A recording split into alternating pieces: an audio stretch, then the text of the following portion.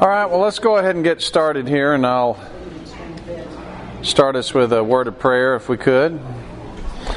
God, thanks for being with us as we gather together around your word, and I pray that we'll be enlightened and encouraged this morning as we look ahead to see what's coming and what you have revealed to us about the future of this planet. In Jesus' name, amen. Well, we looked at the new earth and what's going to come in terms of what's going to replace this earth. We had a question of, well, what happens between here and now? What can we know about the sequence?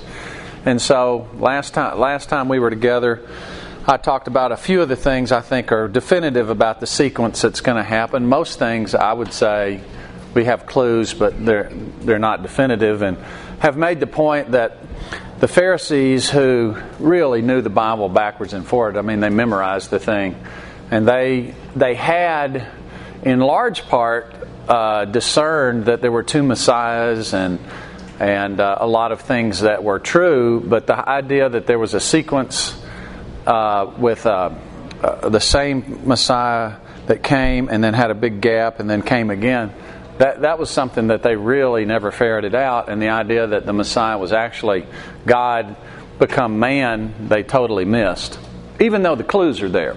So I think we can look at clues, we can build models, we can look at what's definitive, and we just mostly want to take the lessons that are clear when we talk about prophecy, which there are some, definitely. So let's start back in Daniel 9. Last time we looked at Daniel 2, and we looked at the statue. The statue has a very definite sequence, and it has the whole history of the world in there, and the history of the world as outlined in Daniel 2 has kingdoms, 5 kingdoms, and we started with Nebuchadnezzar and the Babylonian kingdom. It was replaced by the Persian kingdom, the silver breastplate. That was replaced by Alexander the Great and his conquered world, the Greek conquered world that split into 4 kingdoms, 2 of which became very dominant, which were the Ptolemies in Egypt and the Seleucids in Syria. Then that was then swallowed up with Rome. And then the 5th kingdom is the kingdom of God. A stone not cut with hands comes down and destroys the statue, and the kingdom of God fills the earth. That one's yet to come. So we have the Roman era that we're in, and we talked about all the similarities that we have with Rome and how we think like Romans, and how we have a Roman world with that keeps fragmenting and breaking into pieces, but is tough as iron. And this statue is still a good summary of the way the world works. Well, what's ahead of us today, we're going to talk about from Daniel 9.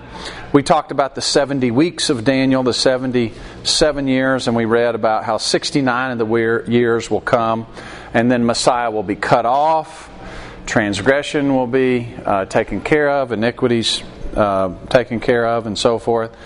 And then it says, we'll just look at verse 26. After the 62 weeks, there were 7, then 62, so we get to 69. Messiah shall be cut off, but not for himself.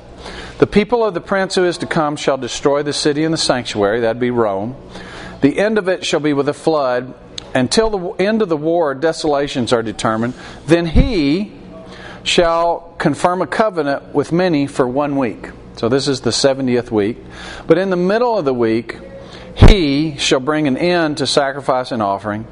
And on the wing of abominations shall be one who makes desolate, even until the consummation which is determined is poured out on the desolate. So this is the week that's ahead of us. We've seen the 69 weeks. And this was 70 weeks are determined for your people. So this is for the people of Israel. So you get 69 weeks. Messiah is rejected. The people are cut off. And then you have this long interlude of this Roman period. And the 70th week is the last part of the sequence. All right, so let's go to Matthew 24. And most of the rest of our lesson here will be going through Matthew 24. Matthew chapter 24. Then Jesus went out. Well, let me start in 23. 37. You know, these chapters are are not inspired. And so this thought continues on here. "Oh, Jerusalem, Jerusalem," Jesus says, "the one who kills the prophets and stones those who are sent to her. How often I wanted to gather your children together as a hen gathers her chicks under her wings. But you were not willing. See, your house is left to you desolate. For I say to you, you shall see me no more till you say, Blessed is he who comes in the name of the Lord." Then Jesus went out and departed from the temple, and his disciples came up to show him the buildings of the temple. And Jesus said to them, "Do you not see all these things? Assuredly, I say to you, not one stone shall be left upon another that shall not be thrown down." So verse 3, "Now as he sat on the Mount of Olives," so the Mount of Olives is just east of the city of Jerusalem, and you can see, if you see anybody's picture from having visited Israel, it's likely they'll have a picture from the top of the Mount of Olives looking over the city. You get this real grand panorama of the city, and the temple's just across the valley there. So they're on the Mount of Olives, and the disciples came to him privately, and they have 3 questions. This is Matthew 24, verse 3. 3 questions. He says, "Tell us, when will these things be?" So question number 1 is what? Yeah, when is this going to happen? What these things are they talking about? Yeah, the destruction of the temple. What else?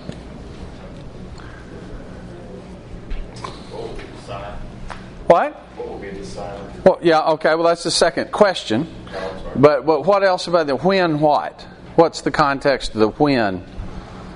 The temple's going to be destroyed. That's what he just got through saying. What about up in 37 through 39 of chapter 23? When they say, "Blessed is he who comes in the name." Yeah, you're not going to see me anymore until you say this, "Blessed is he." So we're really talking about the destruction of Jerusalem. Immediate context here, the destruction of Jerusalem and the return of Jesus, which they don't really understand yet. They still hadn't gotten it that Jesus is actually going to go back to heaven and then come back again.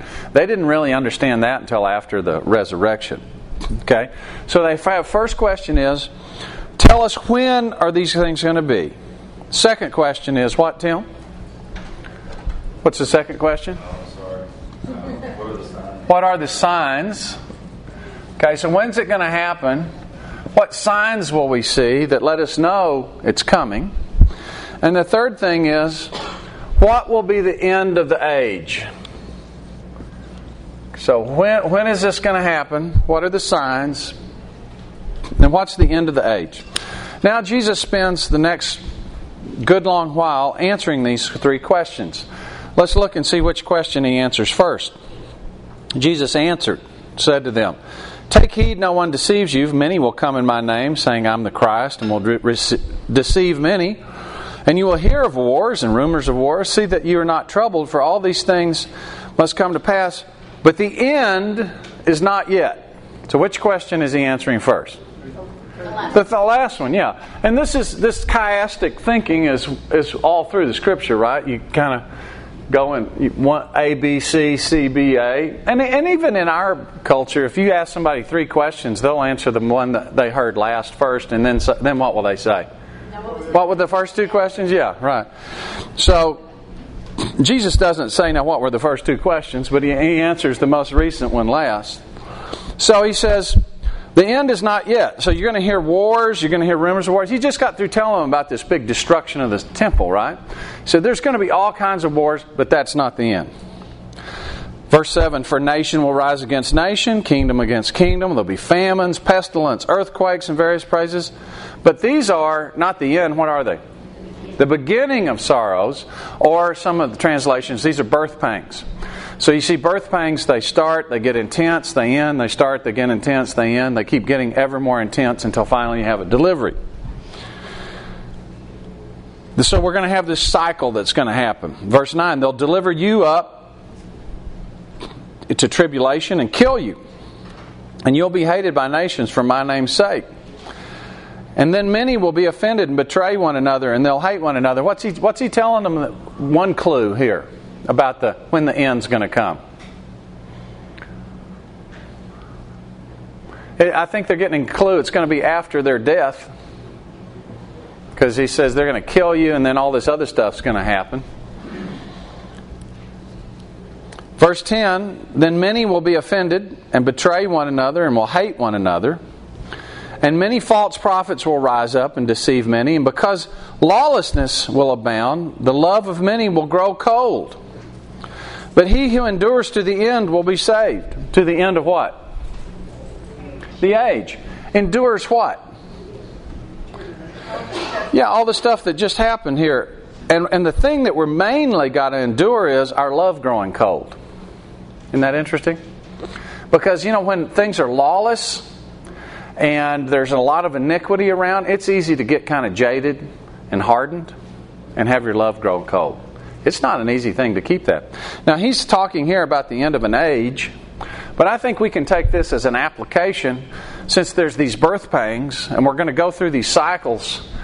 We can take this as an application that as you're mistreated, as you are confronted with people that don't tell the truth, people that pervert the Scriptures, people that hate, people that perpetrate violence, injustice, and we see this locally, we see this nationally, we see this all over the world. It's easy to just get hardened.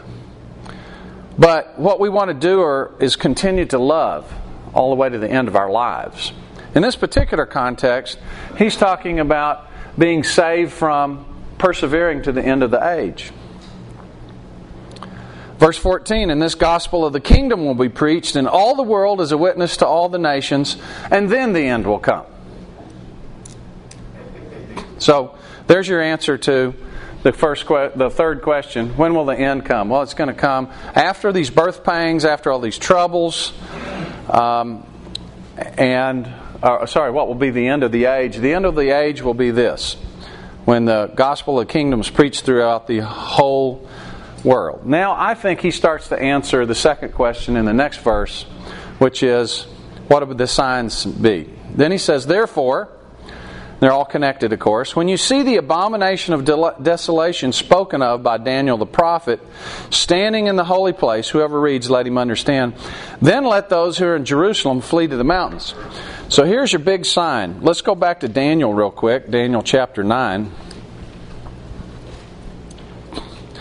Verse 27, then he, and this is the Antichrist, we'll see more about this when we get to Revelation here in a minute, he shall confirm a covenant with many for 1 week, but in the middle of the week he'll bring an end to sacrifice and offering, and on the wing of abominations shall be one who makes desolate. So there's your abomination of desolations spoken of in Daniel. And this is what Jesus refers to here. When you see this happen, then you know that you need to flee.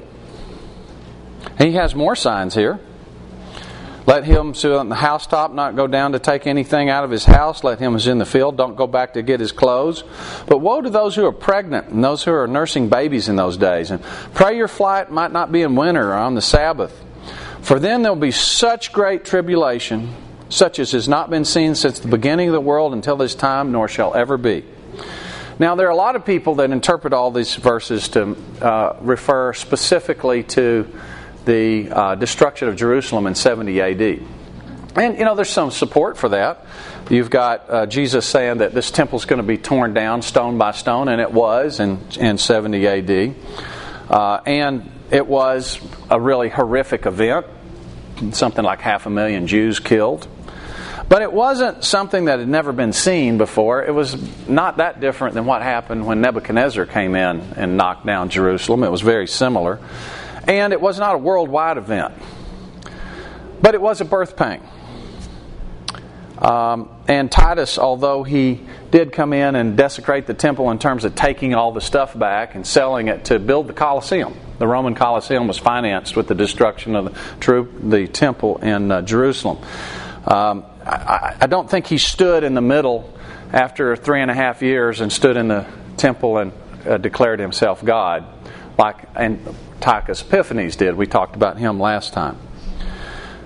So look, verse 24, for false Christs and false prophets will rise and show great signs and wonders to deceive, if possible, even the elect. See, I've told you beforehand. Therefore, if they say to you, look, he's in the desert, don't go out. Or look, he's in the inner rooms, don't believe it.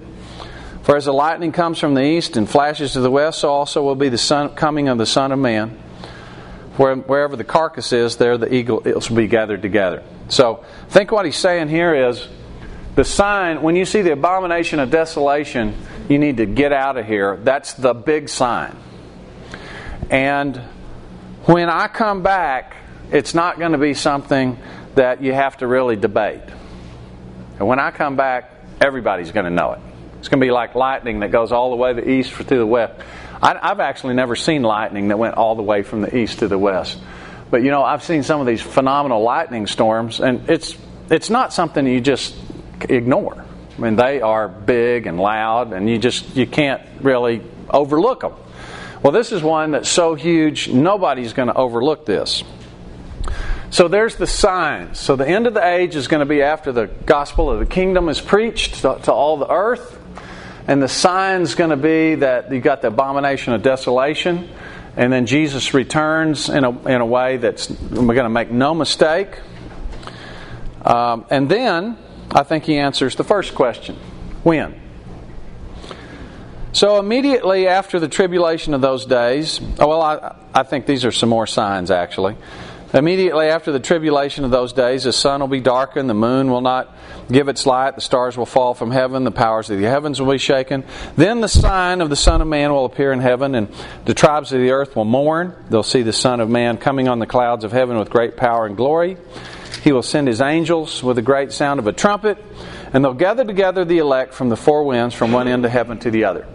So I don't know if this is a second rapture or a third rapture or exactly how this gathering happens. But clearly there's a gathering that takes place at the end of the period as well as at the beginning. So we'll look at that again in a second. Now, learn this parable from the fig tree. Now I think he's answering the question of when. Learn this parable from the fig tree. When its branches have already become tender and puts forth leaves, you know the summer's near. So when you see the things happening, then you know that a result's about to take place. So you also, when you see these things, know it's near at the door. Surely I say to you, this generation will by no means pass away till these things take place. And the generation he's talking about is the generation that sees the signs. But verse 36, of that day and hour no one knows, not even the angels of heaven, but my Father only. So, he tells us about the end of the age, he tells us about the signs, but the when, he says what? No, nobody knows. Nobody knows. Now, he goes on and does something very interesting here, because he told us the abomination of desolation is the signs. He says there's other signs, birth-pang signs, sun and moon darkening and other things. He tells us the gospel of the kingdom will be preached all throughout the earth. The gospel of the kingdom, by the way, is a technical term that is way more than just conversion of belief, interestingly enough. I would be very interesting to know what that entails. Then he answers the question, when, by saying, nobody knows. But verse 37, he says this, but as the days of Noah were, so will be the coming of the Son of Man be. For as in the days before the flood, they were eating and drinking, marrying, giving in marriage, until the day Noah entered the ark, and did not know until the flood came and took them away. So will be the Son of the coming of Man be. So the point is, it's going to come and just people are going to be unaware. Now, this is taken two different ways that I know of. One is that there'll be some aware, some unaware. So the unaware, Noah was aware. He knew it was coming. And God told him, go get in the ark. Just like Jesus says, when you see this abomination of desolation, run away. And then the other people were just taken unaware. But then the other way it's taken is that there's an imminent return of Jesus, even though He told us the signs have to come before He returns. And this is the path I take, because I think what Jesus is telling us here is, even though we can't know when, we can know that these signs are going to happen before the end of the age takes place. And And remember, Paul talked about this in 2 Thessalonians. Let's just look there real quick. 2 Thessalonians chapter 2.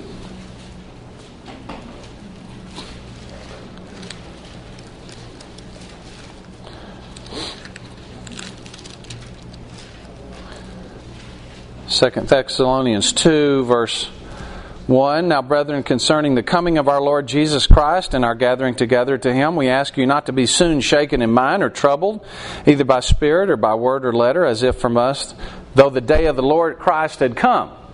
Okay, so it's something, everything. We missed it. It's already happened. Let no one deceive you by any means, for that day will not come unless the falling away comes first, and the man of sin is revealed, the son of perdition, who opposes and exalts himself above all that's called God or that is worshipped, so that he sits as God in the temple of God, showing himself he's God. Do you not remember I told you these things? And this again, I think, is the abomination of desolation. So Paul is saying, look, you don't think that the end of the world happened and you missed it until this sign of this abomination of desolation, this man of sin standing in the temple declaring himself God, takes place. That's not the end. Don't let anybody deceive you about this. At the same time, we're told the return of Jesus is imminent. So look at verse 42, back to Matthew 24. Watch therefore, you do not know what hour your Lord is coming. But know this, if the master of the house had known what hour the thief would come, he would have watched and not allowed his house to be broken into. And going back to Noah, Noah was faithful. It was only at the last minute Noah was told, okay, now go get in the ark. He was not told, okay, do this, and 120 years from now, I'm going to put you in the ark. He was just faithful, build, and then got in the ark. So that's my take. So this is I think about the most definitive we get about how this works, and you can see that it's not that sequential of what we get. It's interesting though, as we turn to Revelation, that this time period, this 7 years, although it's reinforced significantly, it's not as prominent, it doesn't seem, as this 3.5 years. You recall in chapter 9 of Daniel that this abomination of desolation happened when? When did it happen? When did it take place? Yeah, it was in the middle of the week, he said. In the middle of the week. So the week is 7 years. So at the 3.5 year point, you have this abomination of desolations take place. I take from this that this covenant with many is not going to be necessarily all that easy to discern. And when you're really going to know is when this abomination of desolation takes place. That's when you're going to know. And hopefully it's not us that get to look at that, to know that piece of it. But let's look at Revelation 13 and look at who is this character that's going to do this abomination of desolation. And he's known by various names in the Scripture. The beast, the Antichrist, man of sin. Let's look at chapter 13, verse 1. This is the revelation of Jesus to John. And I've made the point that Revelation is a very simple book. It just says you need to read it, understand it, and do it. That's the key thing. And the overriding point is that being faithful, even in the face of really bad tribulation, is an incredibly good idea. And being unfaithful is an incredibly bad idea. Really simple. All the details in between are pretty complicated. But we can have some models to understand these things, because what we can get from it is encouragement that God is in control, even though some really, really bad things are going to happen. And you can see that God wants to give us this encouragement, because when really bad things happen, we tend to say, God, where are you in this? And He's explaining to us, look, I'm in this all the way through. So, chapter 13, verse 1, Then I stood on the sand of the sea, and I saw a beast rising up out of the sea, having 7 heads and 10 horns, and on his horns 10 crowns, and on his heads a blasphemous name. Now the beast which I saw was like a leopard, his feet were like the feet of a bear, and his mouth like the mouth of a lion. The dragon gave him his power, his throne, and great authority. So who's the dragon? Satan. So that's interesting. Satan gives him the power. And Satan's still the prince of this world.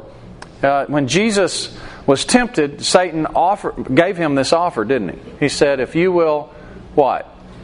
Worship me, I'll give you all the kingdoms of the earth. And Jesus did not say, it's not yours to give. Jesus answered, and I don't actually remember what his answer was. Anybody remember what the answer to that one was? You shall worship your God only, or what? No, he said it is written. He quoted Scripture. He's quoted Scripture, yeah. I forget which one it was. So it's basically, no, I'll wait my turn. I'll wait my time. I'll wait till God's timing takes place. So here it is that this authority is given to this beast. And verse 3 says, I saw one of his heads as if it was mortally wounded. His deadly wound was healed, and all the world marveled and followed the beast. So here we've got this man that apparently overcomes some mortal wound. It could be physical. It could be his kingdom. Because most of the language we have in this book is symbolic. It's symbolic of something real, though. And so can't be sure exactly what this is. We'll talk a little more about this in a minute. But let's look at chapter 14, verse 9. Then a third angel followed them, saying with a loud voice, if anyone worships the beast and his image, and receives his mark on his forehead or on his hand, he himself shall also drink of the wine of the wrath of God, which is poured out full strength into the cup of his indignation. He shall be tormented with fire and brimstone in the presence of the holy angels, in the presence of the Lamb. Now, a couple of weeks ago, I made the case for a model that says that this fire, including the lake of fire, is actually emanating from the presence of God, who is our consuming fire.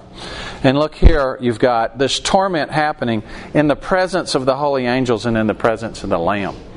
And that's, again, to me, just a sign that this torment is not necessarily going to be some other place way away. And I think that's going to make it more difficult, not less. So the smoke of their torment ascends forever and ever, and they have no rest day and night. So it's a bad idea to follow this man of sin, this beast. I think that seems to be clear enough. Let's look then at 19. We can kind of see how all this turns out.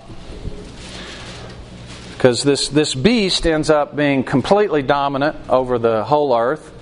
And the beast is the world ruler, and including beheading people that won't take his mark and so forth.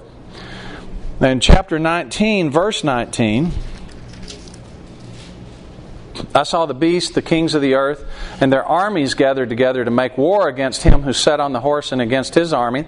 And the one who sits on the horse is back here in the previous verses here. Verse 11, I saw heaven open, a white horse, and him who sat on it called Faithful and True. So you got Jesus and his army coming, and you got the beast and his army coming together. And verse 20, the beast was captured, and with him the false prophet. This is the guy that has this false religion that deceives people and gets them to worship the beast, who worked signs in his presence, by which he deceived those who received the mark of the beast and those who worshipped his image.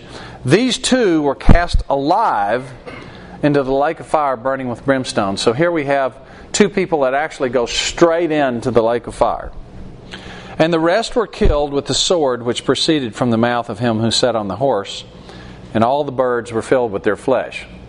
So here's Jesus who, after having given these people all this opportunity, finally executes his wrath and satisfies the people under the altar previously in this book of Revelation, who have said, how long are you going to wait until you avenge those who martyred us? How long are you going to wait? We're tired of waiting. Well, wait no more. It finally has come to pass. So this is the end. This is when the end comes.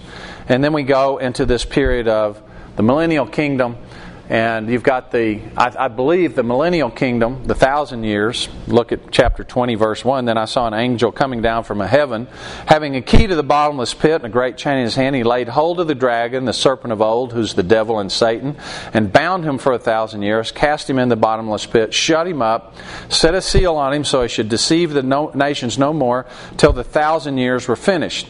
But after these things he'd be released for a little while. And so you've got this 1,000-year period where the Satan, the dragon, even though the beast and the false prophet are already in the lake of fire, the dragon's not there yet. He goes into this bottomless pit for 1,000 years. Now you have the millennial kingdom. And going back to Daniel 2 that we looked at last time, you've got this statue that goes Babylon, Persia, Greece, Rome. And then you have this rock that's not cut with hands that comes down and smashes the statue and fills the whole earth. Well, now we have the statue smashed because the beast is the culmination of the Roman Empire, unfortunately, and it's smashed completely at this point, and now the kingdom of God fills the earth. So that is a sequence, and that's some of the stuff we can know about the sequence.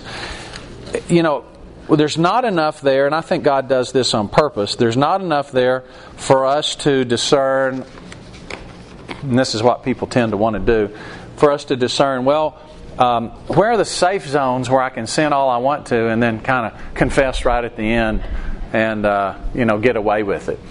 This is a very common way of thinking that we have. Well, he closed that loophole, didn't he? He says, be ready at all times. And also there's going to be all these birth pangs. Now, last time we talked about some of the birth pangs. We've had guys that looked like they were going to be the beast. Nero very much looked like he was going to be the beast. We've had Hitler looked like he was going to be the beast. I mean, look, he wanted to set up the 1,000-year reign, the Third Reich. That was his propaganda. Stalin, communism, take over the whole world, bring in utopia, the workers, for the workers.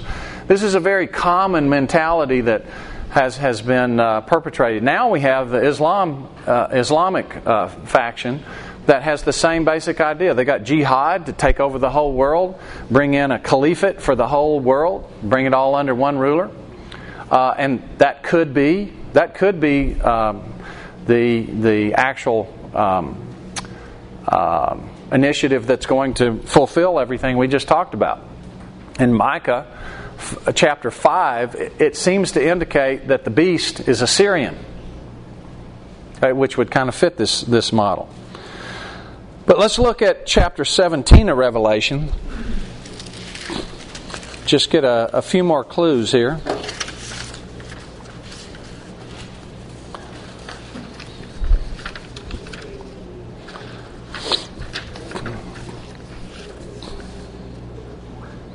Chapter 17.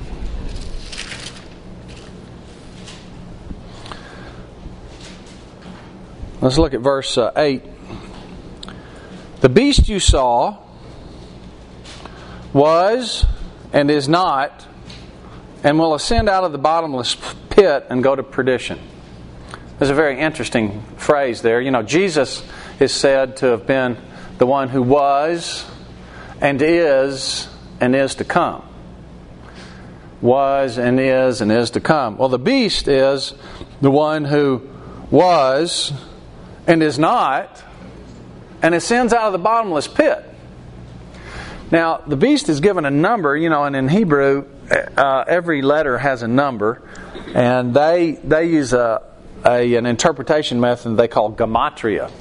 And they'll actually take the numeric value of any one word and any other word that has that same value, they will say, or even phrase, they'll say, well, because this phrase or this word has the same value as this phrase or this word, then that's important. That has significant meaning. It's a thinking process that really would never even enter our mind. And we're given this number 666, and the key phrase there, I think, is it says it's the number of a man.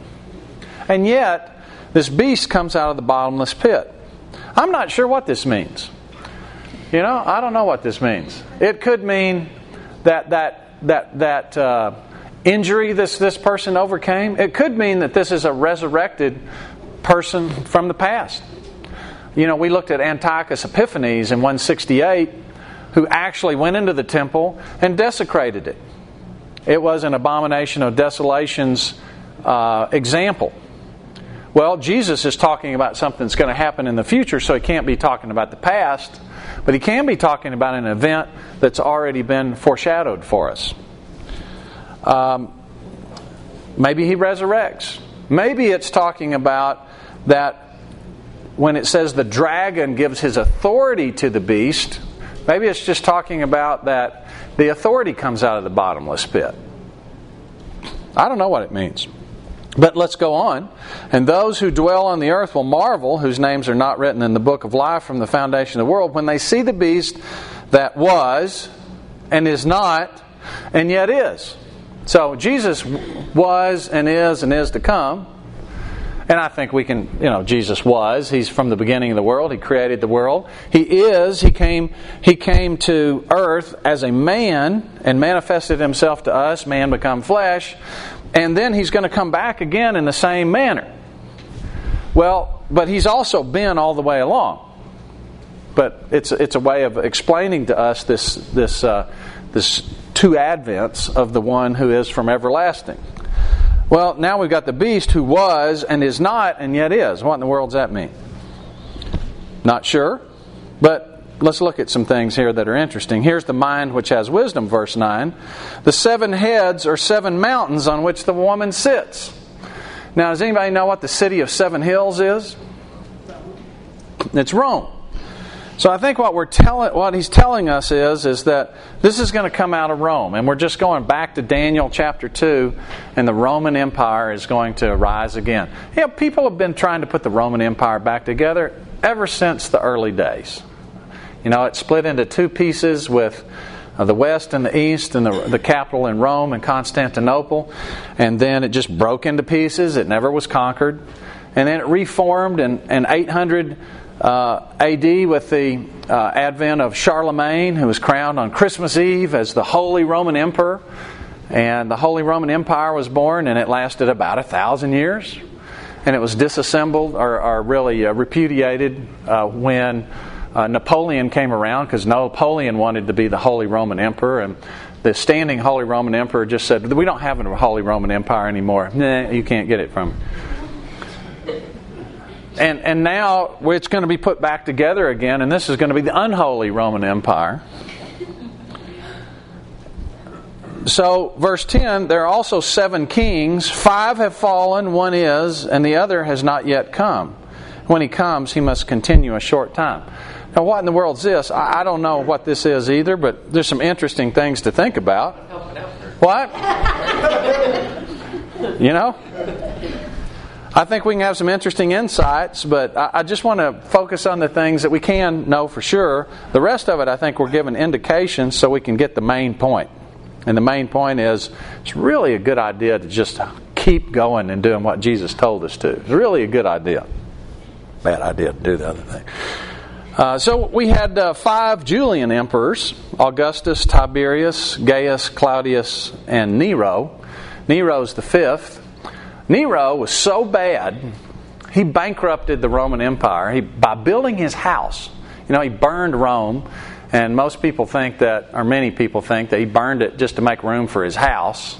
He completely emptied the Roman treasury to build his house. It took up 1/4 of the city of Rome. And he was so corrupt and so bad, when they finally got rid of him, they passed this law. I forget what they call it. It's like remove your name from the history books forever. And they went through and just took everything Nero did and just razed it to the ground. That's why there's not much left of him around. He was awful. He's the one that dipped the Christians in tar and put them up on poles and burned them as nightlights. He was hideously bad. And then 1 is and 1's yet to come, and then the beast is the 8th, it says. Verse 11, the beast that was and is not is himself also the 8th, and is of the 7, and is going to perdition. So maybe this is telling us that we've got these examples of what was. We got some things going on now that are. There's another one coming, and then much later there's going to be somebody that's like these guys, but he's somewhat different. Maybe it's talking about he was like them in terms of Julius or Augustus, who actually were, rulers of the entire world, but also like Nero, who was mad and who killed Christians and railed against anyone who wouldn't worship him and so forth. Maybe he's kind of like a compilation of all of these guys put together. Perhaps that's what it's talking about. The beast. This 3.5 year thing is quite interesting as well. Maybe we'll talk about that next time. But I just want to end with a little insight that I find very interesting. It's all the different things in Revelation that involve 7. We just looked at 7 hills here. And let me just reel them off to you here. In Revelation 1:4, we got 7 churches. We have letters to the 7 churches. In 1:12, we have 7 lampstands. In 1:16, we have 7 stars. 3:1, we have 7 spirits of God. 4:5, we have 7 lamps and 7 spirits. 5:1, we have 7 seals that are broken. And every seal has a different judgment that comes out of it. In 5:6, we have the Lamb that has 7 horns and 7 eyes. In 8:2, we have 7 angels that stand before God who blow 7 trumpets. And out of these 7 trumpets come 7 judgments. In 10:3, we have 7 thunders. And the thunders say something, and he's about to write it down. He says, don't write that down. Don't want you to know that. Which I think is ample indication that there's stuff God doesn't want us to know. In 11:3, we got 7,000 people killed by an earthquake. In 12:3, we got this dragon with 7 heads and 7 crowns. In 15:1, we got 7 plagues. In 15:7, we got 7 bowl judgments. In 17:9 that we just looked at, we have 7 hills. It's interesting how many times that 7 shows up. I've been told that 7 is a number of completion or a fulfillment. So if we've had 7 emperors, and this beast, this false, the Antichrist, this man of sin that's going to come, is an 8th. That's an interesting thing. Somehow he is after the completion of the Roman Empire, but maybe representative of the whole thing. But in any event, what we have here, I think, is God telling us that this is going to be the end of the age. This is how it's all going to be wrapped up and completed. And these are the things that are going to happen. They're going to happen. Now, the fact that they're going to happen tells us God has this well in control. And He does not tell us when, but what He does tell us is be ready. And be ready at all times. So, as we see these birth pangs happen, I think we can expect to see men of sin. It may well be that the men of sin wrap themselves in the cloth of Christian theology, Christian language, Christian lingo. It may be that they wrap themselves in other kinds of morality. But we can expect lawlessness. We can expect, and it's going to be cycles. We don't know which cycle we're in. We may be in the last cycle. It may get really bad at any point in time. We may have a respite. We don't know. But what we do know is that God has told us in this message here, the Revelation, that our job is to become an overcomer, as He overcame. And what is it that Jesus overcome? He overcame temptation to not obey and to depend on Himself. And instead, He obeyed completely, fully, even to death on the cross. And He depended on His Father, even though He was capable of being completely independent. We are not capable of being independent, but yet think we can be. So, this opportunity is for us to obey and endure to the end and continuing to love even though lawlessness prevails.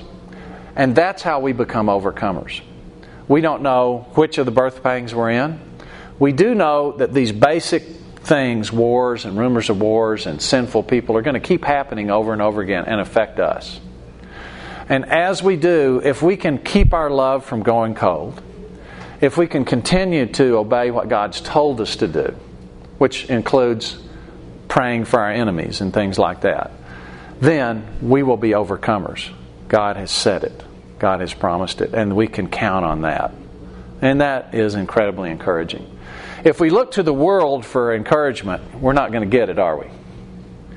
But if we look to God and what God has promised, that we're going to have a culmination of this human history, and it's going to be replaced with a kingdom He makes. We can't trust in the Roman Empire. We can trust in the kingdom of God. And that is a great encouragement to us. God, thanks for giving us these words of encouragement, these signs that we can look to, this encouragement to always be ready and watching, even into the end of the age. And this amazing promise you've given us that not only are you in control of all things, you've given us this amazing opportunity, this free will that we have to choose whether or not to obey you and whether or not to become an overcomer. God, as sin enters our world and comes from every conceivable direction, I pray that you'll help us not let our love grow cold. And we'll continue to walk in obedience to you. Because overcoming includes, Father, forgive them, they know what they do. And it's really difficult to do that when we get so much injustice that comes into our lives, and so much lying and so much falsehood. But we know where that comes from. You've told us here.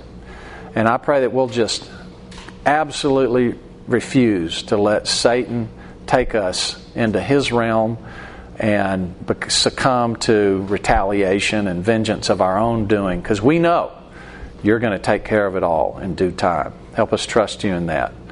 In Jesus' name, amen.